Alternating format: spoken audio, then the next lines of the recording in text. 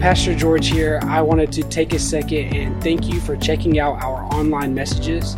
Our prayer is that this resource will challenge you, encourage you, and empower you as you dig deeper in your relationship with Christ.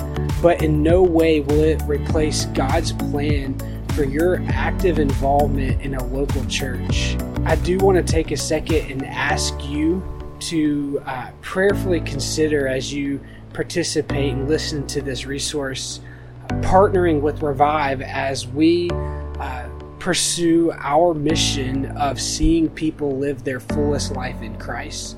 You can do this by going online to revivechurchga.com/give and making a one-time donation or setting up a recurring gift. It's through the generosity of others that we're able to provide a resource like this one. With that being said, I do want to thank you again, and here is today's message.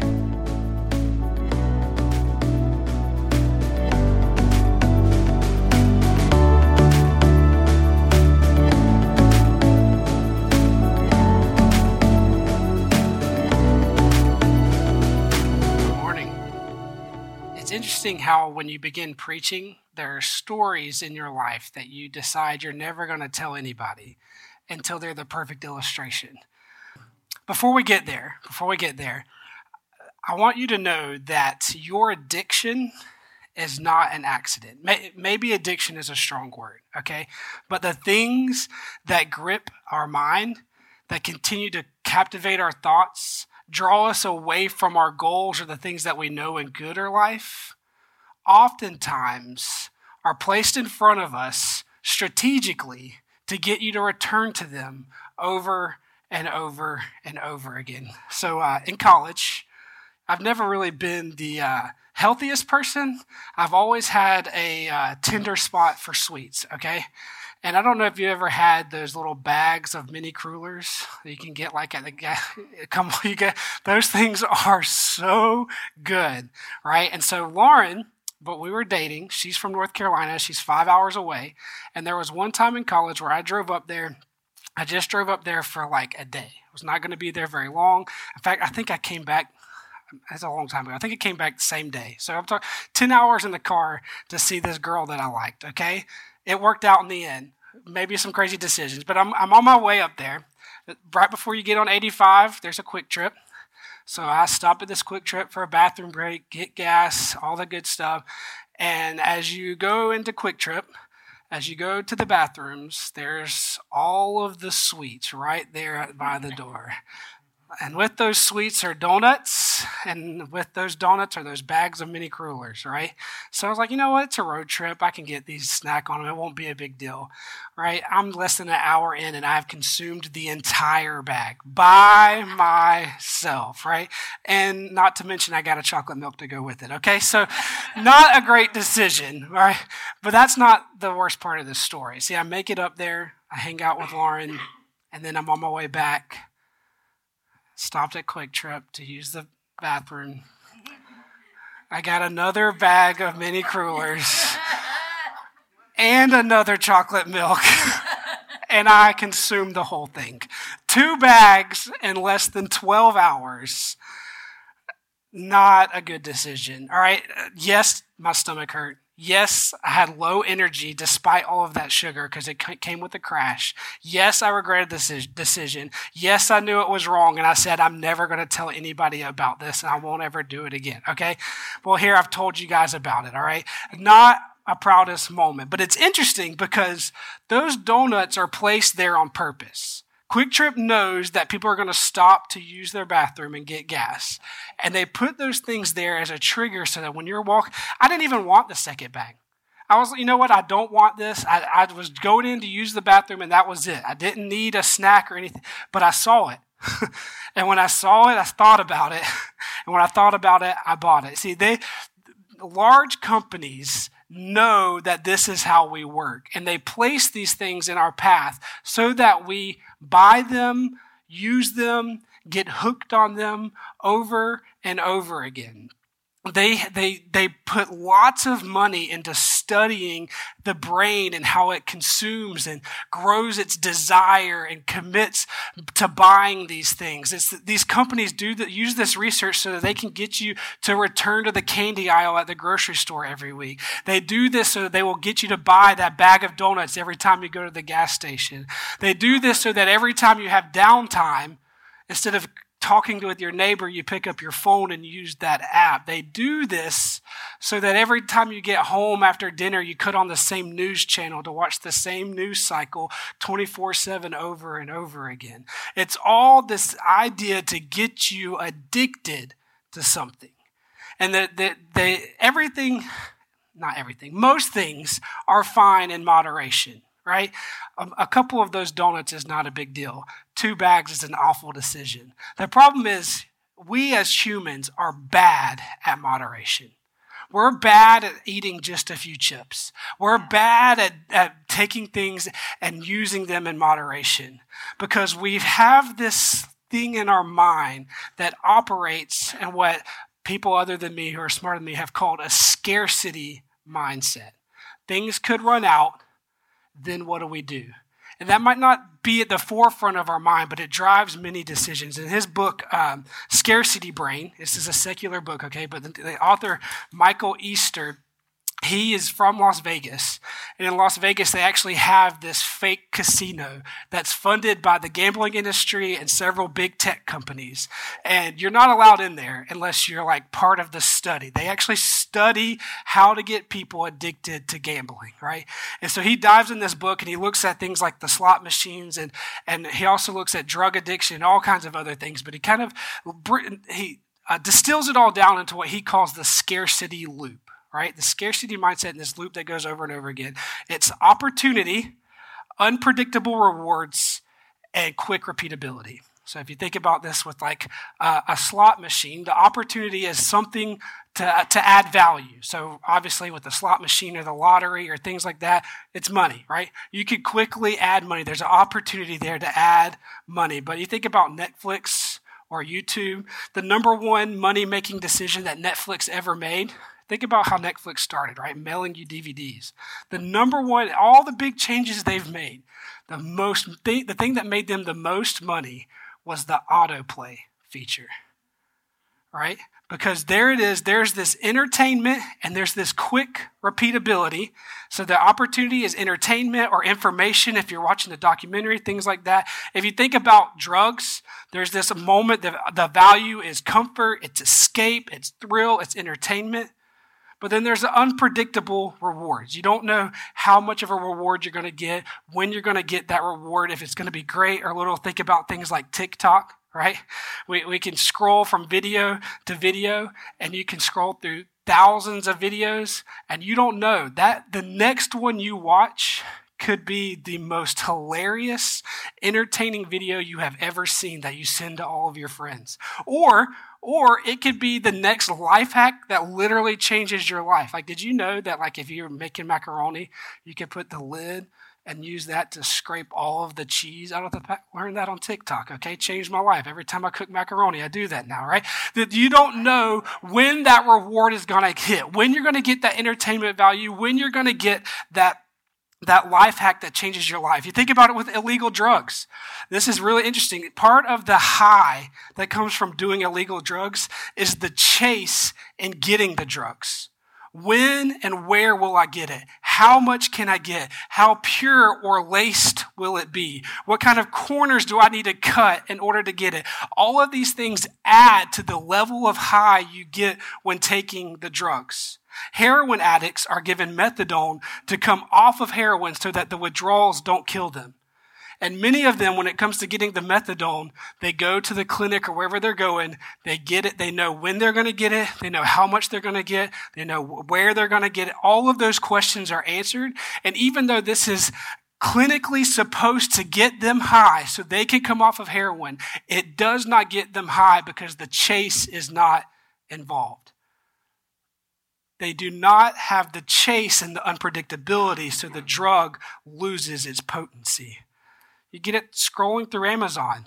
walking the aisles of Target. When are you going to get that next deal? When are you going to find that item? It's unpredictable rewards that keep us coming back. And then the quick repeatability. Slot machines. When you think about a slot machine, what do you think, right? For me, you pull that lever. Well, guess what? Slot machines, they ain't got a lever. It's a button. They got rid of the lever. They realized that by getting rid of the lever, and changing it to a button, that they more than quadrupled their profits. Because this was more effort than this. Quick repeatability, the autoplay feature from Netflix and YouTube. Think about any app, from TikTok to Tinder. The next life-changing experience is simply a thumb swipe away. A bag of chips. I bet you can't eat just one, right? Because you have the whole bag, and it's so easy. Versus a bowl of broccoli, right? If you were saying, okay, you can have 150 calories of broccoli or 150 calories of chips, it gets hard to repeat the broccoli because it fills you up faster and it does not taste as good, all right? It just doesn't. But the repeatability of the bag of chips. So these things, and all of this, the interesting thing with it is that it's all this scarcity loop. It's all driven by this mindset that things could run out. The loop is we have opportunity, we sometimes receive rewards, then we immediately can do it all over again. The cycle grabs us because we function from the scarcity mindset. I don't know when it's going to sell out. I don't know when the deal is going to expire. I don't have enough money, so I've got to play this lottery or the slot machine. I don't have enough energy, so I need to do this drug or drink this drink or whatever it may be. I don't have enough fun. I don't have enough time. I don't have enough status or information. Information is interesting. This one got me, okay, because I'm addicted to information. The average person today learns more in a 24-hour period than 50 years ago they would learn in a lifetime.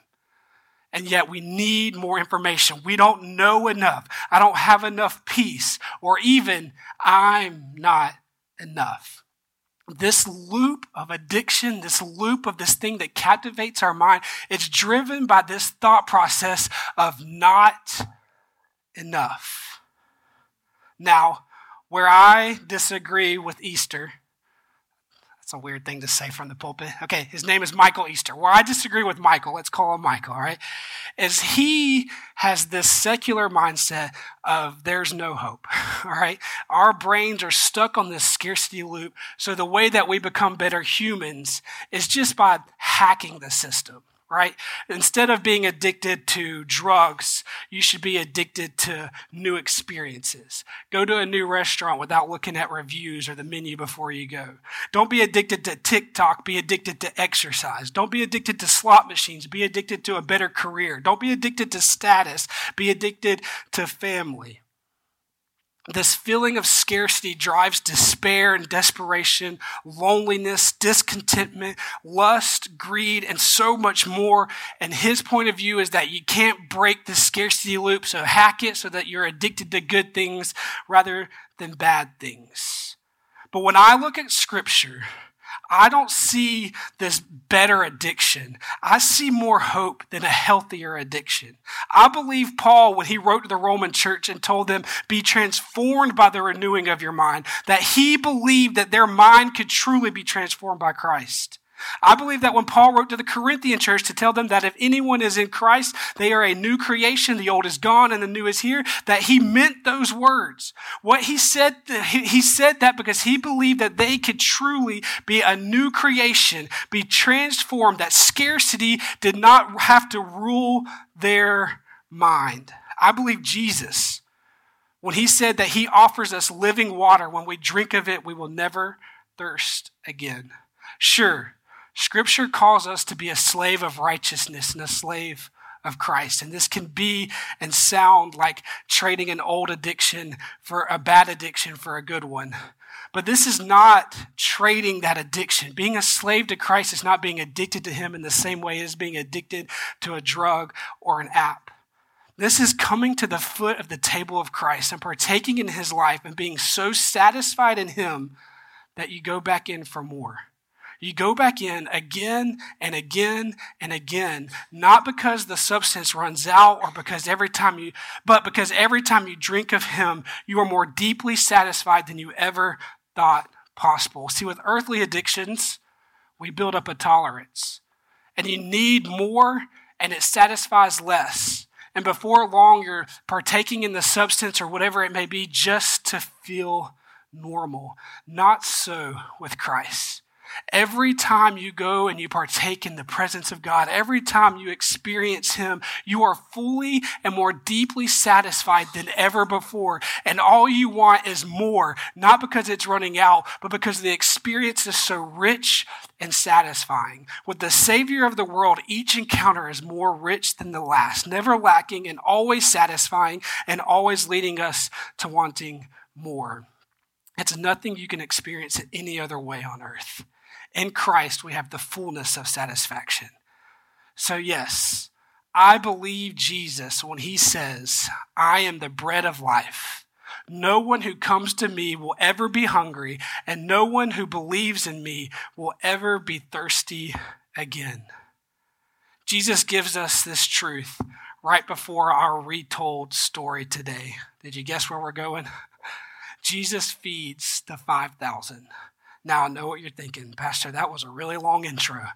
Buckle up, it's a long message. No, okay, it's more than the intro, okay? This is what I call a one-pointer. 1 point for our message today. 1 point that we see in the feeding of the 5,000. 1 point that can get us out of that scarcity loop of thinking that not enough. And that point is that Jesus is enough. The story of the feeding of the 5,000 is the only miracle besides Jesus' resurrection and ascension that is found in all 4 Gospels. So you can imagine it carries some weight with it. Now, each author kind of brings in certain details at different points. Some of them go deeper and have more details and longer. Some of them are short and quick. So they all kind of come at it from a different perspective and different points of emphasis. And you can take those things and this story is used as illustrations and messages on all kinds of different topics, but they all kind of have this one truth that goes through each telling of Jesus feeding the 5,000, and that is that Jesus is enough. We know the story, right? Jesus is doing ministry. He's having compassion on everyone. He's giving sight to the blind, legs to the lame, hearing and voice to the deaf and the mute. He's teaching and he's loving, he's serving. And as he does, crowds begin to form. They hear that this guy who's the Messiah is healing people and changing lives. So people want to be around it. Jesus he recently sent out the 12 apostles to go 2 by 2 into regions and do their own ministry in the name of Jesus, and now they've returned. So the crowds have quadrupled. They've doubled and doubled because not only is it Jesus doing the ministry, but now they've sent people out and more people are gathering. So the crowds are getting bigger. They're getting more intense. People have stronger desires to see Jesus and to be healed. And Jesus, every step of the way, is having compassion, healing people, serving them, teaching them. And then as you can guess, if you've ever been a part of working hard or doing any kind of labor or ministry of any kind, it wears on you. And Jesus and the disciples, they begin to get tired and wore out, so they will separate. They'll go to remote locations, have some time of solitude to reconnect with the Father, to rest and recharge. And the crowds find them. Right when they think they've got away, they see the crowd coming up. They've gotten to this remote location. They've gotten a chance to settle down, regain some strength, and the crowd finds them. And Jesus, with his heart, again, doesn't turn the crowd away, but has compassion. Again, teaching, serving, loving the crowd. They've worked days on end. And this day has been especially busy, and they look up and they realize they've worked through dinner. They've worked through mealtime. Anybody ever done that? Okay, I've done that. Looked up oh, well, there went lunch. I don't know how that happened. Guess I'm living on caffeine today. Sorry. All right, they've worked through mealtime, and the disciples now, they're starving. They're worn out. They're exhausted, and they're thinking to themselves, man, we got to get out of it. We got to get some food. We got to come up with a way to stop this. But this Jesus, man, he loves people so much. He won't walk away. We got to, so they go to Jesus. They're like, hey, the people are hungry. We're hungry. It's getting late. What do we do? And Jesus, gets the 5 loaves and the 2 fishes. He blesses it. He has the disciples organize the people, pass out the food, and it multiplies. Everybody is fed. Everybody, it's not just a snack to get them to the next meal. Everybody is full. And then they have leftovers. And this is a sign. Well, let's not get ahead of ourselves. We're going to get there, all right? But there's interesting points that all the narratives kind of pull in together. And I want to highlight some of those. First is this desolate place, all right? The Gospels refer to it. Matthew says, as evening approached, the disciples came to him, and they said, this is a remote place that's already getting late. Send the crowds away so that they can go into the village and buy themselves some food. Mark puts it like this. When it grew late, you see this time, it grew late, the disciples approached him and said, this place is deserted, and it's already late. Luke says, late in the day, the 12 approached him and said, send the crowd away so that they can get food in the surrounding villages and countryside to find food and lodging because we are in a desolate place. They all highlight the same things as they're entering into this, telling the story. The place is desolate. It's deserted. It's a desert. They went there to be separated so that there wouldn't be people around. So there's nowhere to stay. There's nowhere to sit comfortably. There's nowhere to really do life and eat a meal. There's nowhere to get food. The closest Waffle House is like 4 exits down. Okay, there's no way to satisfy what the people need. It's a desolate place. The time is drifting away, right? It's late in the evening. It's beginning to get dark. Already late in the day, evening approached. We see that their resources are depleted. Mark and John actually highlight the sarcasm of the disciples. So for those of you that have a sarcastic tone, here you go, right? Mark says they said to him, what, should we go in and buy 200 denarii worth of bread and give to them to eat? That's not going to be enough, Jesus. We could spend $200 on food and it won't feed this crowd. It's 5,000 men. People who are smarter than me say it's between 8,000 and 10,000 people. Like what, $200? That's not going to do the trick, all right? John actually assigns those words to Philip. It says, Philip answered him, 200 denarii worth of bread wouldn't even be enough for each of them to have a little. Not to mention the fact that they're all exhausted. Their energy is spent. They've been laboring nonstop for hours, maybe even days. Their resources are depleted. The time has drifted. All they have is two fish and 5 loaves. All the narratives highlight the scarcity of the situation. What are they going to do? They don't have enough. They don't have enough time. They don't have enough energy. They don't have enough space. They don't have enough.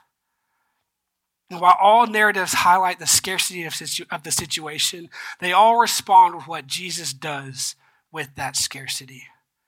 Namely, he transforms scarcity into abundance. He takes the scarcity of the situation, multiplies the resources, and turns it to abundance. The desolate place, the deserted place we talked about, 3 of the 4 Gospels all tell about how Jesus instructed the crowd to sit down because there was plenty of grass. Deserted. Two of the Gospels say desert. That desert is the word. Okay, I don't know if not much grass in the desert. There's this picture of being desolate, remote, deserted. Jesus gets involved, and now there is grass for 10,000 people to sit on comfortably. He changes the desolateness of the place, if that's even a word. What about the drifting time? I don't know if you've ever had to organize a group of people. It's impossible. Right? You guys know I work part-time at a bank. We've got one of those like lines where you have it's like a fence with the seatbelt. I don't know how to explain it, right? You can pull the little seatbelt material and you create this snake line for people to get in. All right, we're talking maybe about 4 people in line. They're all waiting in this snake fence. I don't know what to call it, okay? And they're in there and they're waiting. There's like little yellow feet once you get to where this is to tell people where to stand, like clear instructions. And without a doubt, in walks somebody, maybe on a phone, probably on a phone. And they walk in, they dodge the snake fence, and they come up beside it, and they're like standing there. And we're all looking at them like, bro, what are you doing? People in line are like, is that person trying to break? They're trying to break. They're trying to cut. No cutsies. No cutsies. And people starting to get offended, and the person's just standing there, and you're like, bro, get in line. But sir, the line starts over there. Oh, the person realizes, like, and we're talking 5 people. And we can't get them to follow instructions for where to stand inside a building with yellow footprints and a snake fence, okay? Can you imagine getting 10,000 people to group together in 50s and 100s and sit on patches of grass that's in this desolate place? Impossible. Like, I've been at church conferences, okay, that in a church that would hold like 5,000 people, and just getting people from the conference area to the lunch area takes 30 minutes. It was already the end of the day. But yet they had enough time to organize the people and get them to sit down. Jesus, I think, multiplied more than the food that day. The fact that they had time to organize all these people, even though the time was running out and drifting away, they had plenty of time to get them sat down and get them fed and full and satisfied despite the end of the day approaching. The desolate place transformed. The drifting time transformed. And then, of course, we know about the depleted resources. We know the drill. They didn't need the 200 denarii. They had the 5 loaves and the 2 fish, and that was plenty to feed the crowd. And all 4 gospels in the story went the same way. They had 12 baskets left over. I can remember the first time kind of going through and reading this and wondering if, like, okay, maybe just a little bite of fish filled somebody up. But this wasn't a little bit filling people up. This was the multiplying of the food. They had 12 baskets left over. Now, if you've read the Old Testament, you should be taken back to when the Israelites are in the desert and they've had the exodus from Egypt, and they're grumbling because they need food, and God provides them with manna, and then the manna, they have 12 baskets, okay? So this is a quick version, a quick jump back. Then what this is doing is it's taking this moment, and it's taking Jesus, and it's linking him with all of Scripture. It's linking it from the beginning to the end with all of saying that Jesus is this God, the same God that provided in the Old Testament is providing in the New Testament and will provide until the end of time. It's taking Jesus, and it's not just taking this as a story and the Gospels, but it's applying it over all time. We serve a God who is a God that fills, who is a God that satisfies, who is a God that provides when we need it most. Now, we do not serve a God of scarcity, but in God's economy, scarcity is turned into abundance. We do not serve a God that will let his people be destroyed. He knows our needs, and he provides for our needs. Now, does this mean that we won't struggle? Absolutely not. Sometimes our greatest need is to grow in holiness. And sometimes the only way for God to get into our hearts and allow us to grow in holiness is to allow a little bit of struggle in our life. The disciples were struggling. They had worked to their breaking point, hungry, beat up, tired, and it was at this breaking point during the struggle that they not only witnessed the miracle, but actually participated in it. It was by their labor, even though they were ready to throw in the towel and trying to find a way out, they persevered and worked with Christ. And it was through that labor, even though they were spent, that they were able to facilitate Christ's miracle to the people. It was by them carrying the fish and passing it out that it was multiplied. Had they not been involved, had they said, Jesus, no, we're tired, they would have missed out on the multiplying of the food. In God's economy, scarcity is transformed into abundance, and Jesus is enough. Listen, when the energy has run out, when it's the frustration has reached its tipping point, when rock bottom has surpassed and you feel like you're looking up at rock bottom, when nothing makes sense anymore, it's when you are finally at the end of yourself, when Jesus says, you don't need any of that stuff. Here I am. follow me because Jesus is enough. This means the application from this, if Jesus is enough, it means that we can trust him. He knows what is best for you and is working to bring that about. Romans 8:28 says that we know that in all things God works for the good of those who love him and who have been called according to his purpose. He knows what is best for you and is working to bring those things about. We serve a sovereign God who is over all. This means that you can have peace. This is a long passage, but I want to read it because it's beautiful. Matthew 6, this is 25 through 34. It says, "Therefore I tell you, do not worry about your life, what you will eat or drink, or about your body, what you will wear. Is life not more than food, and the body more than clothes? Look at the birds of the air. They do not sow or reap or store away in barns, and yet your heavenly Father feeds them. Are you not much more valuable than they? Can anyone by worrying add a single hour to your life? And why do you worry about clothes? See how the flowers in the field grow? They do not labor or spin. Yet I tell you that even Solomon in all of his splendor was not dressed like one of these. If that is how God clothes the grass of the field, which is here today and tomorrow is thrown into the fire, will he not much more clothe you, you of little faith? Do not worry. You keep saying, what shall we eat? What shall we drink? What shall we wear? For the pagans run after these things, and your heavenly Father that knows you need them. But seek first the kingdom and his righteousness, and all of these things will be given to you. Therefore, do not worry about tomorrow, for tomorrow will worry about itself. Each day has enough trouble of its own." Look at the birds. Look at the birds. They don't have a 401k. They're not saving up seeds for later. They go day by day, and God provides for them again and again and again. Look, this convicted me this week because I've been stressed. The weather is changing, and our girls needed some pants. They needed some clothes, so we had to go buy them some clothes. And it's like, man, you start worrying about finances, and God said, what are you worrying about clothes for? Look at the flowers. The weather changes, it gets cold, and they die. But yet they're beautiful. Do you not think I'm going to take care of you? You don't think I'm going to take care of your kids? We worry so much, but we serve a God who doesn't operate on scarcity. We serve a God who operates on abundance, and he knows what his people needs, and he cares for them.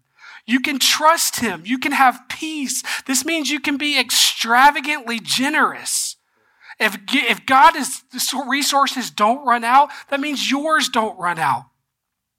Luke 6:38 says, "Give and it will be given to you. A good measure pressed down, shaken together, and running over will be poured into your lap. For with the measure that you use, it will be measured to you." If God's resources never run dry, you don't have to worry about hoarding yours.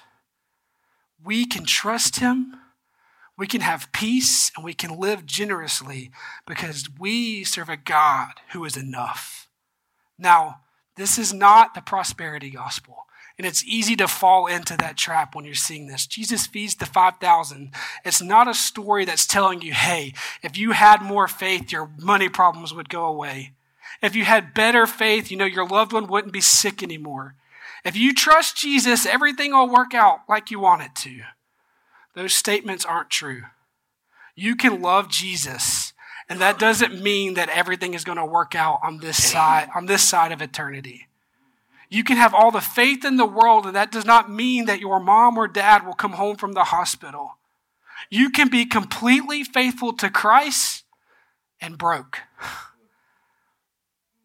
What this scarcity to abundance transformation is teaching us is that though all else may fail, in Christ we have all we need.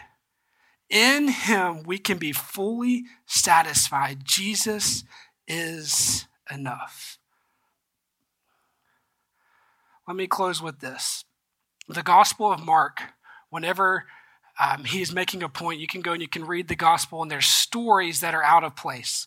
They don't always go chronologically, right? It's like the difference between Twitter and Facebook. You go to Facebook and you're like, oh, what? And it's a post from 8 days ago, okay? Mark's stories aren't always in chronological order. But what they do is they make a point, and I don't remember who coined the phrase. It's not real official, but I like it. It's called a Markian sandwich, okay?